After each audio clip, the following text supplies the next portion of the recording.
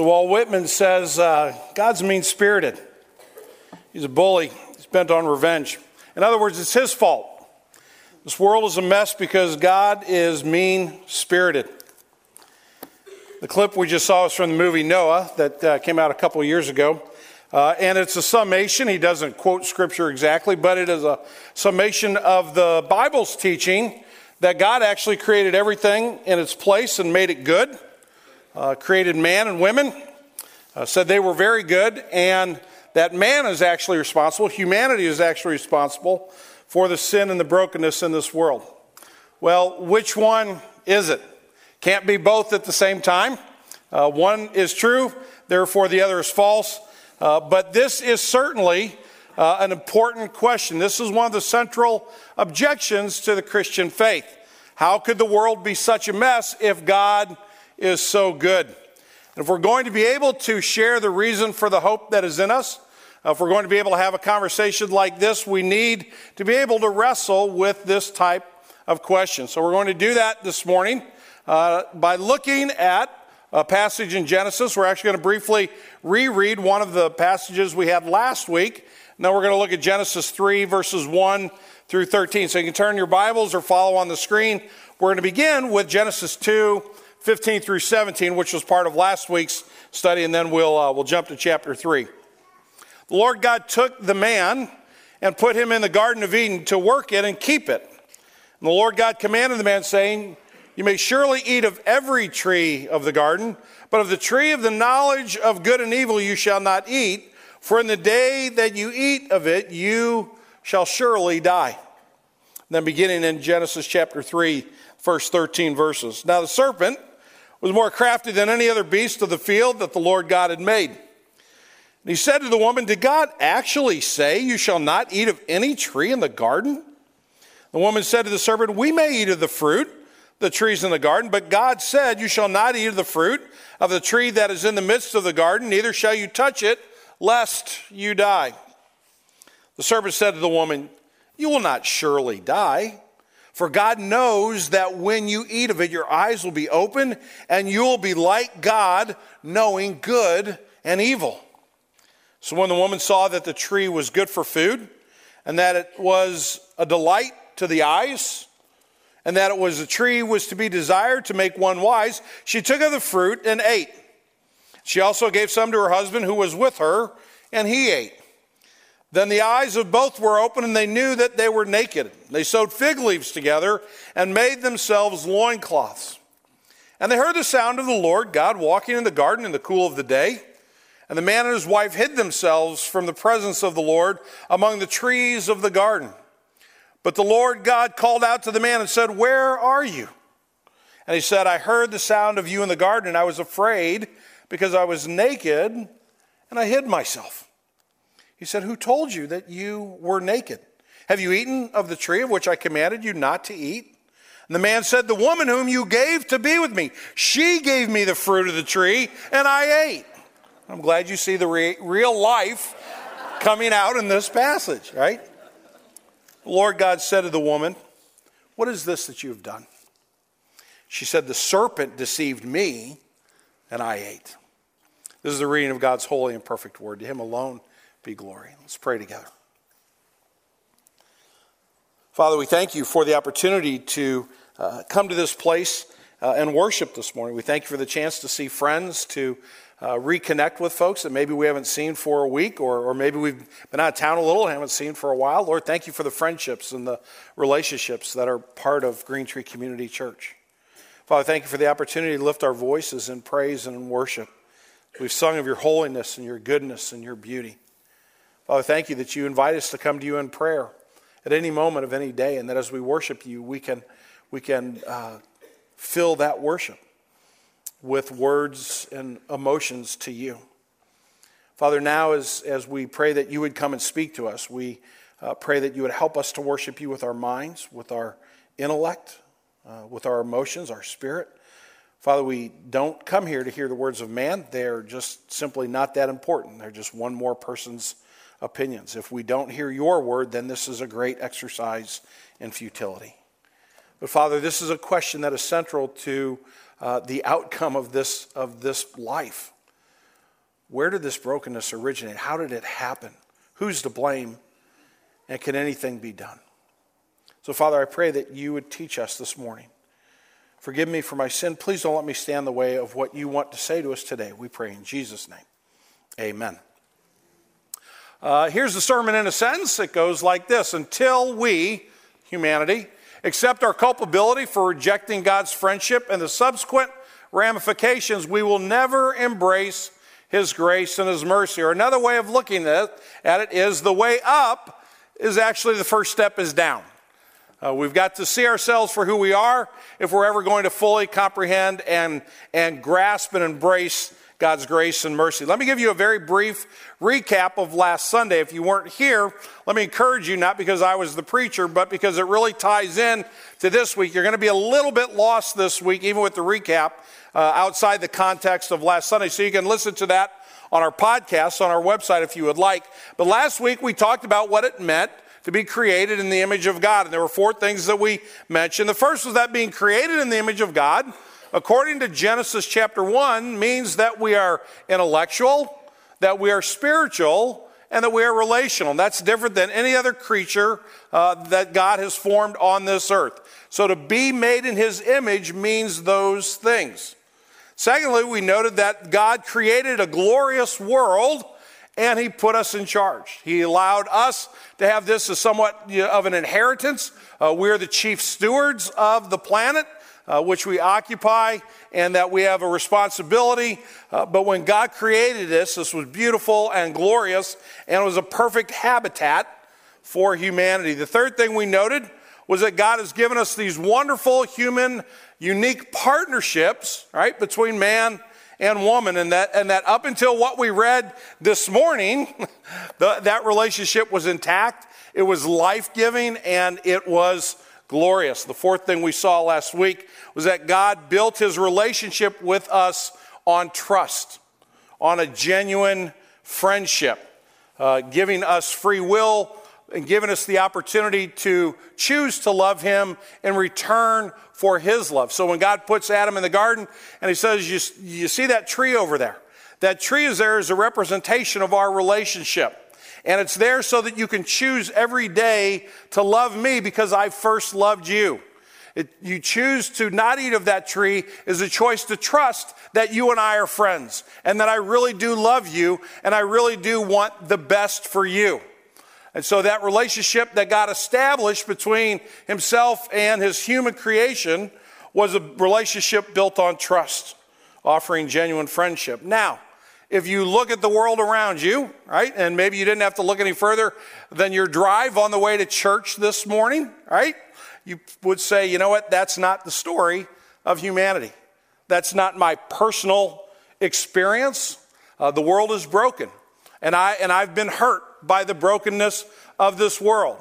You might be willing to say, and I've even maybe once or twice hurt someone else. Or if I read the news, I look at the bigger picture around me. Clearly, this is not what you're talking about out of Genesis chapter 1 and 2. So what happened?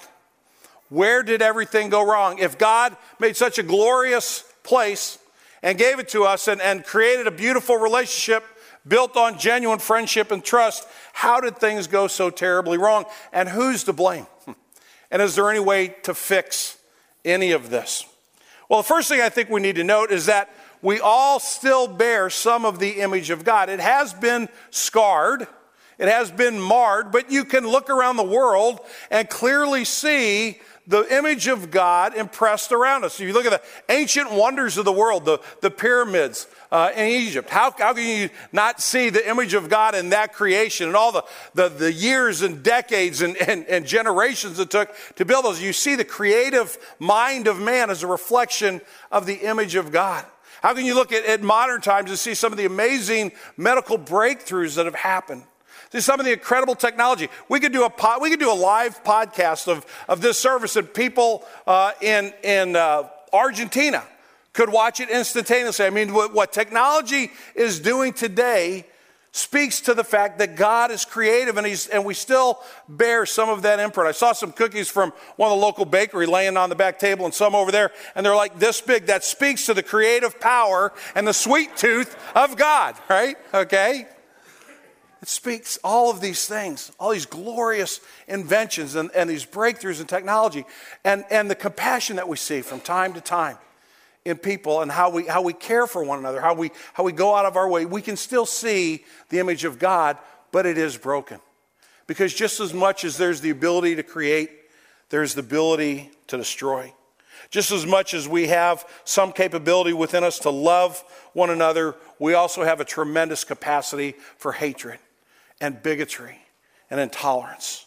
And so we see the brokenness of this world very clearly. I did a little bit of research this week on some of the vital crime statistics in our country. Last year in the United States alone, not around the world, but just in the United States alone, there were 16,000 murders. 16,000 murders. 2/3 of them committed by people who knew each other or were related to one another. There were 90,000 rapes in the United States alone last year. $390 million lost to armed robbery, where somebody said, stick them up and give me your money. $14.3 billion in property theft. So someone saw a car that somebody else owned, and instead of saying, hey, I'll pay you for that, or going to buy their own, they said, I'm going to wait till you go to bed, and I'm going to sneak over here, and I'm going to take it, and I'm going to make it my own. $14.3 billion lost to property theft in 1 year alone, just in the United States. That got me thinking, and so I went to the FBI website, and I looked up the 10 most wanted list. That's something that has been in place for a lot of years now. And I read about each one of those people, each of those individuals, 10 individuals that were listed on that site. And I would like to tell you a little bit more about that, but I can't even speak about some of the things that were written there. It would be very inappropriate for some of our younger ears to hear that. It's that bad, right? The world is broken, friends. And it doesn't take me to stand up here and convince you of that. You and I see that every day of our lives. And the question is, what happened? Well, what I want us to think about this morning is, what does God say happened? What does the Scripture say happened? And how does that inform our conversation with others when we speak about the hope that is within us? We're going to spend our time this morning in Genesis chapter 3. And I want to give you 5 observations about what God says happened that got us to the place where we are today. The first thing is that humanity ended up believing a liar instead of the person who told the truth. So here Adam and Eve, and Adam's standing next to Eve. We know that later on. She happens to be the one having the conversation, but he's not absent. He's right there. And she comes face to face with Satan, who is there to try to drag her in a different direction. And he says to her, did God actually say? Could God be so mean-spirited as to say you can't have any of the fruit in any of the trees in the garden? Look at that sentence carefully. Satan takes a little tiny piece of truth and he mixes it in with an unbelievable lie. Is God really trying to starve you to death? Is God that mean? You see, the liar is hard at work. The woman said, we may eat of the fruit of the trees of the garden, but God said you shall not eat of the fruit of the tree in the midst of the garden. Neither shall you touch it lest you die. Now, if you go back and you read Genesis 2, God never said you can't touch it. He said don't consume it. Don't eat it. So Eve is already on a bit of a slippery slope. And notice that Adam doesn't speak up and help correct. Adam doesn't say, Eve, wait a minute, we can touch it. We're just not supposed to eat it. Adam is, for whatever reason, I don't know if he's thinking about the ball game the next day or what, but he is disengaged in this conversation. Satan's reply is another lie. You will not surely die. Come on. What kind of God would do that kind of thing, right? And he begins to weave this lie. Jesus says in John chapter 8, Satan is a liar and the father of lies. There's no truth abiding in him, right? And we see this in this passage. There's just this notion of, you know what, God said you would die, but you know what, that's not true. He's holding something back from you. Now, something doesn't happen here, right? What doesn't happen here is Eve doesn't consider the source. Eve doesn't say, now wait a minute, you're on the other team and I'm with God, my creator. Let me go check on your credentials before I get into a further conversation with you. Eve doesn't pause to stop and think, nor does she ask for any proof. well, Satan, how do you know that if I eat that fruit, I won't die? What's your experience been? Where's the objective data that I can look at to verify if what you're telling me is a truth or a lie? There's none of that. Nor does she just dismiss him out of hand.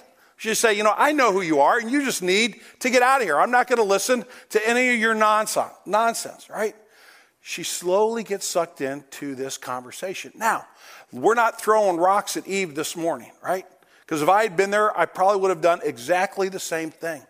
Satan is slippery and he's good at what he does, and he tricks her into going down a pathway that is built upon a lie.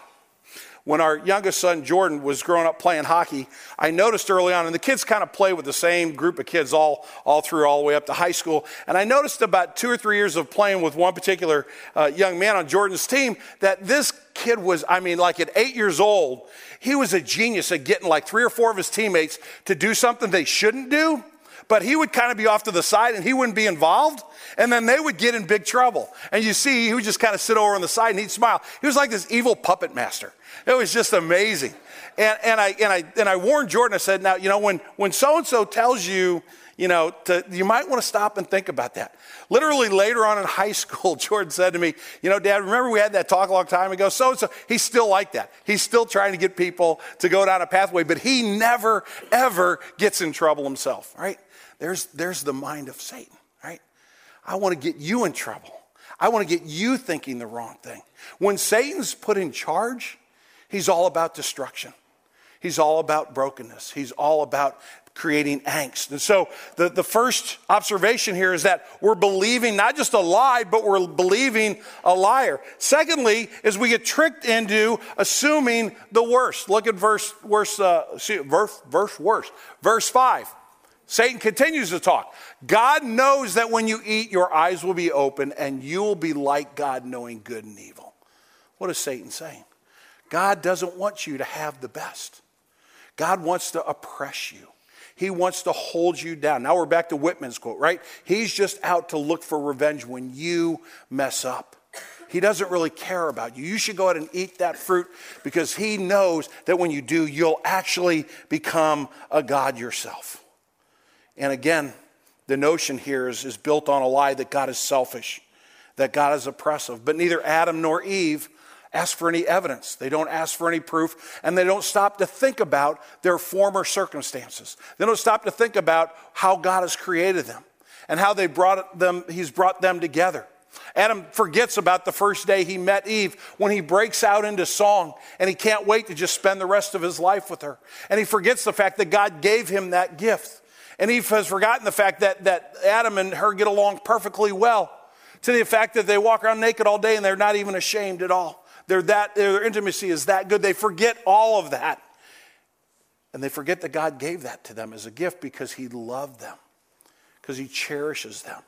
He holds them closely to his heart. And so they begin to assume the worst.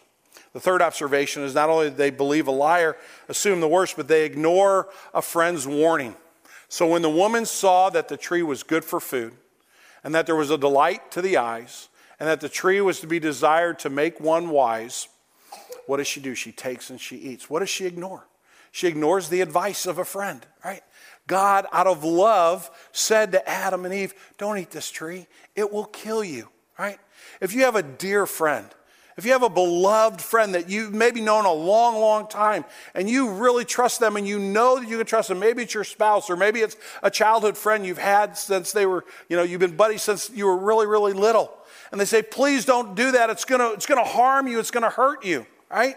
Chances are you're going to stop and say, I ought to think about that because I know you love me. And that's what eludes Adam and Eve. They ignore the warning of their friend. They don't reflect on all they have. They don't look around and take stock. They simply get tunnel vision and look only at the fruit and think it looks pretty inviting, which leads them to my fourth observation, the rejection of God's friendship. So she took of the fruit and she ate. She also gave some to her husband who was with her, and he ate. It looked good, so they chose to ignore their friend. They chose to ignore their creator.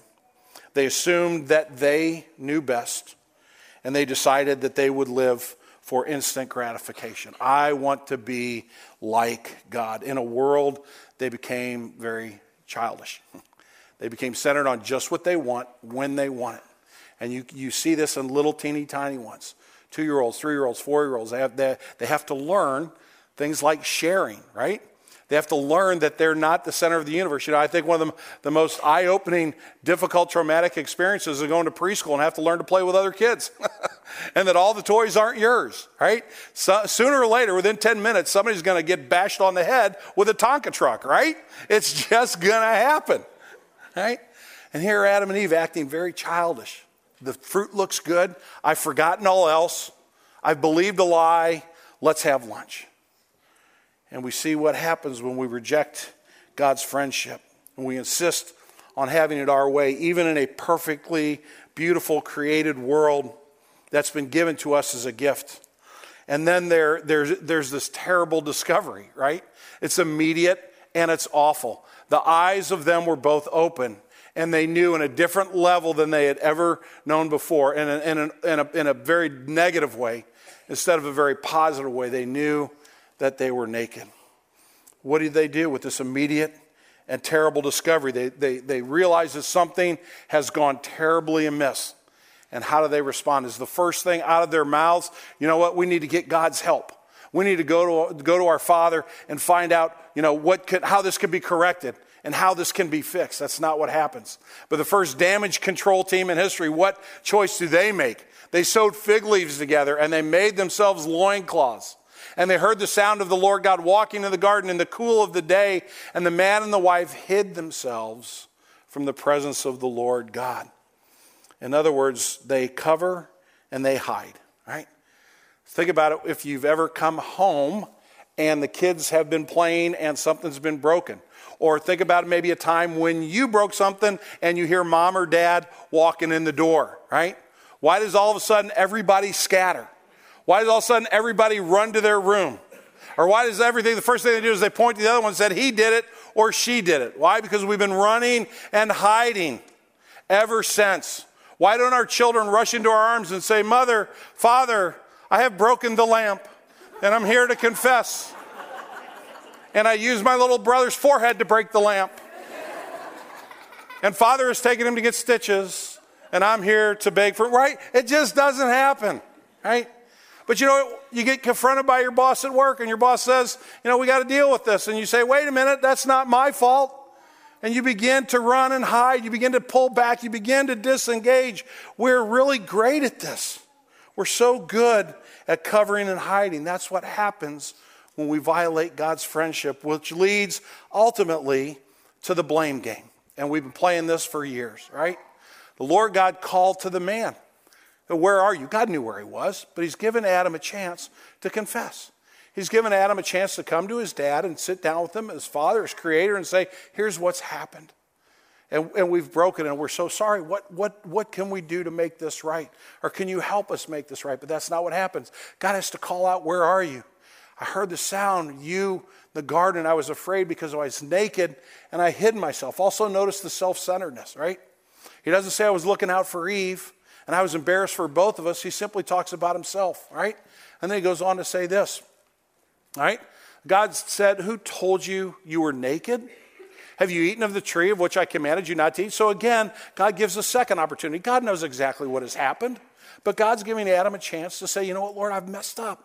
And I need to come toward you. I need to not run and hide and cover up. I need to actually allow my sin to be exposed for what it is so that we can find out if there's a way to deal with it.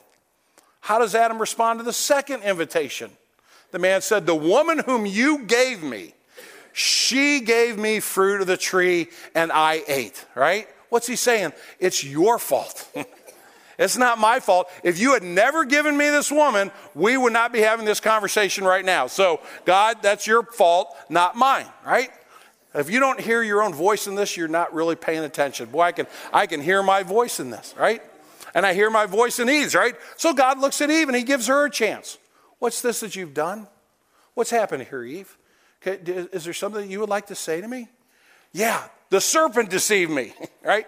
And by the way, you created the serpent. Now that's the Tom Ricks putting that in there. But again, we're playing this blame game. And this it happens all the time, right? Come home, you say, let's go. You got to be ready. Come on, we got to go. And she says, well, I'm not quite ready. And don't yell at me. Oh, I wouldn't be yelling at you if you were ready to go. Well, I would be ready if the kids, right, hadn't messed up and been running around the house like crazy. Well, if you'd started a half an hour early, you could have gotten the kids under control. Well, if you'd come home a half an hour earlier, you could have helped get the kids under control. Well, I'm out earning a living, and I don't know why you're bothered by that. Well, if you'd stop doing that and care about, and all of a sudden you can't even remember where the conversation began, right? Right? The blame game. That's what our first parents passed on to us. And from that very moment, two things have been unequivocally true in human history. The first is this, that the image of God has been damaged beyond humans' ability to repair.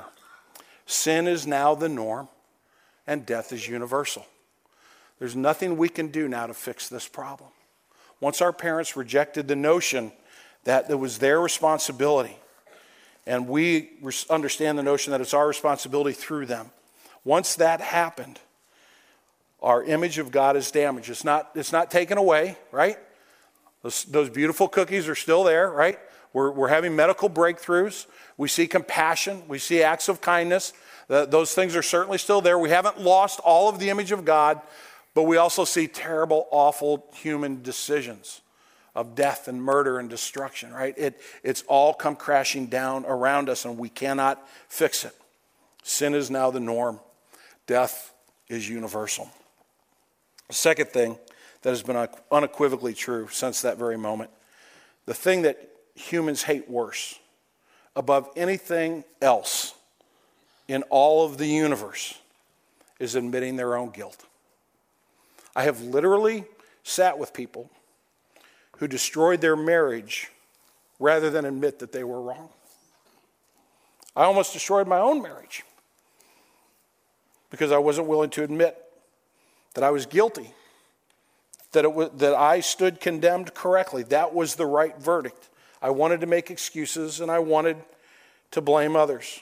I've seen people leave really great jobs because they couldn't admit that they had made a mistake and that they were in the wrong. I've seen people bankrupt their families, vilify others, and all of us who are parents are very good at passing on to our children the ways to make excuses and blame others, to the extent that we will murder our brother before we will admit we are wrong. We will start and go to war before we will admit we are wrong. And ultimately what that leads to is the way humanity answers that question today. Generally speaking, the way the secular world answers the question is it's God's fault. It's not mine. And brothers and sisters, that is the pickle. That is the condition in which we find ourselves this morning. The condition of this world is our doing. The responsibility lays at the feet of humanity. Corruption and death live in my heart and your heart. And until I accept responsibility, and until you accept responsibility for our guilt, we will never ask the question, could God forgive and be gracious? We would much rather stand up and applaud when Walt Whitman says, God is mean-spirited, pugnacious bully, bent on revenge against his children for failing to live up to his impossible standards, and clap our way all the way to the grave. The sad part of that is when we see our culpability, when we willingly accept our responsibility as breaking friendship with God as Scripture teaches us, there's a surprising and gracious and joyful truth to be discovered. Will you pray with me? Father, we thank you this morning for this hard word. It's not easy to preach, and it certainly isn't easy to listen to, I imagine. It's so much easier to blame you. It is so much easier to blame others, and it's so much easier to live our entire existence based on a lie from the best liar that ever walked around. Father, I pray that we would understand that the first step up is down.